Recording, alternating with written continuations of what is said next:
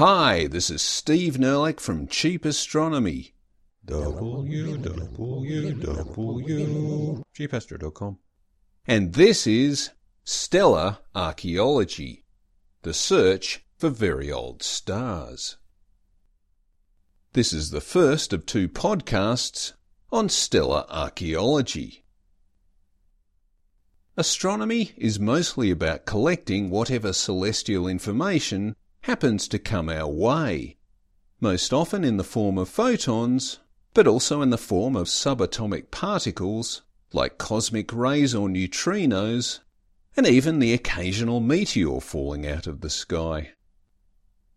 Apart from the meteors, though, most of this information is ephemeral, meaning that if you blink, you might miss it.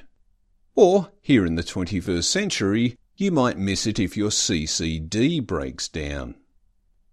Stellar archaeology involves gaining information about past events from which any ephemeral information has long since passed us by.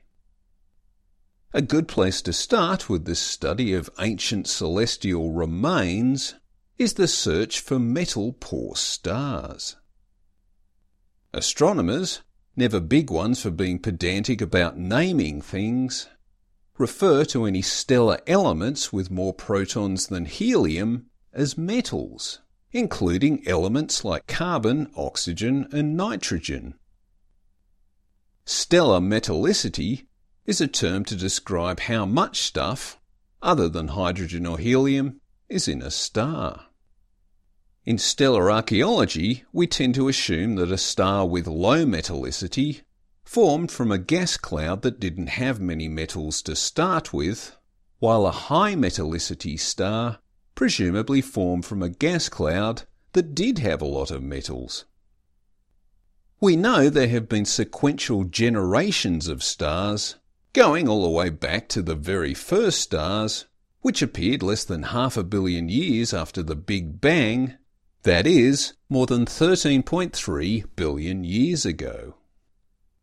As you may know, we refer to the very latest generation of stars, which includes the Sun, as population 1 stars. These stars were formed from an interstellar medium that had been seeded by the previous generation of stars, called population 2 stars. Population 2 stars would have included average stars which blew off a planetary nebula at the end of their lives, or bigger stars which blew up as supernovae.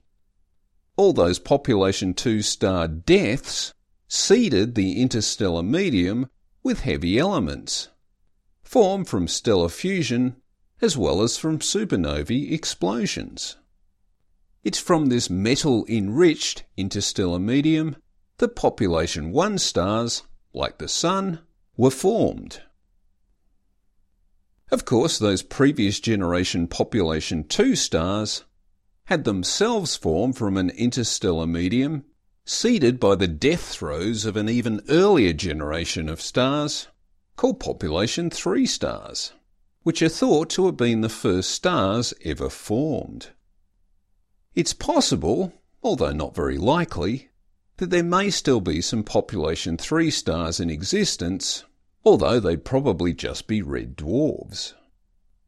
Red dwarfs are able to persist for many billions of years, much longer than the lifespans of larger stars. However, it's not likely that there ever were a lot of population 3 red dwarfs, since most of those first stars formed were probably all huge. They were probably all huge because the early universe was a lot smaller and denser than it is now, so there would have been a lot more closely packed matter to draw into star formation. As the universe has since got older, it's also got bigger, so the gas and dust available for stellar formation now is more diffuse, partly helped along by the fact that the first really big stars probably all went supernovae, hence spreading out the gas clouds that they had originally formed in. Another reason why we are more likely to get smaller stars forming in the modern universe is that the cohesion of large gas clouds is affected by what's called fine structure line cooling.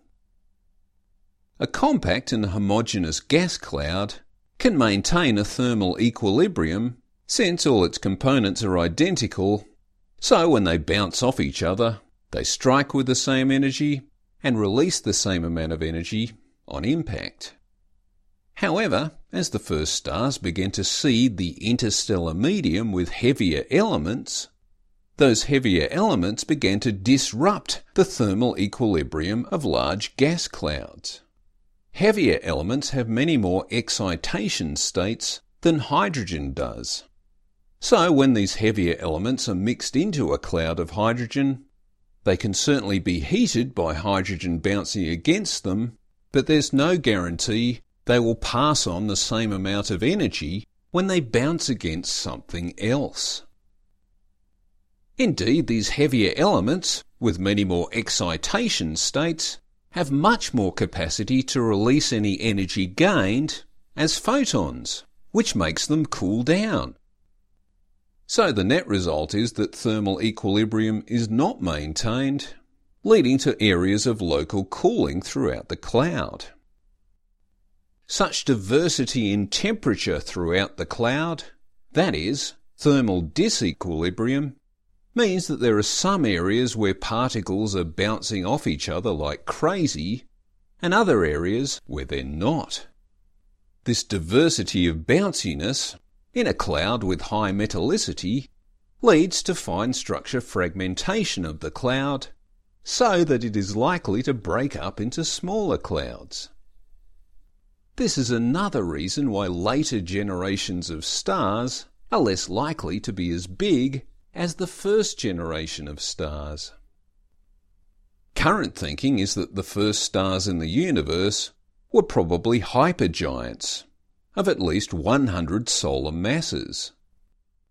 No one is expecting to find any of these ancient population 3 stars nearby as being so big they would have been short-lived.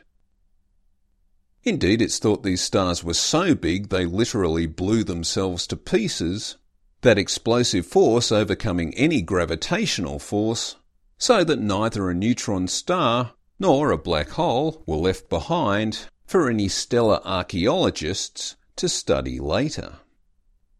So, although by looking far away, and hence looking back in time, we may see some of these early stars from a great distance, it would be too great a distance to conduct any detailed spectroscopic analysis. The current focus of stellar archaeology is to look for old, low-metal stars that are in our neighbourhood, in or around the Milky Way. Their proximity should allow detailed measurement of their composition, and where we find them in and around the Milky Way should give us a greater understanding of how stars interact and how galaxies form. Any nearby old and low metal stars are most likely to be population 2 stars, formed from an ancient interstellar medium which was already seeded with lots of carbon, nitrogen and oxygen, and traces of other heavier elements, either formed by stellar fusion or formed through the dynamic kinetics of dying stars, either blowing off their outer shell as they die, or blowing up as supernovae. In the halo of the Milky Way, surrounding the dense galactic bulge, we can observe stars that may have low iron, low carbon, or low oxygen abundances. These are just the characteristics we would expect of population 2 stars. And across a whole spectrum of such stars, we do find there are upper and lower extremes of iron, carbon, or oxygen abundance. We think that the stars at the lower extreme of this scale represent the oldest and the earliest born population 2 stars. We particularly find these very old population 2 stars in the fainter dwarf galaxies that cluster about the Milky Way, as well as being found in the Milky Way's halo. It's from this finding we think that our giant spiral Milky Way galaxy must have formed from the accretion of lots of smaller dwarf galaxies.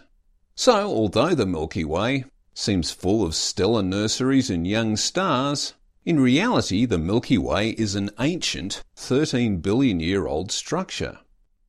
It's just kept itself looking young by cannibalizing other less fortunate galaxies that didn't get big enough fast enough. Thanks for listening.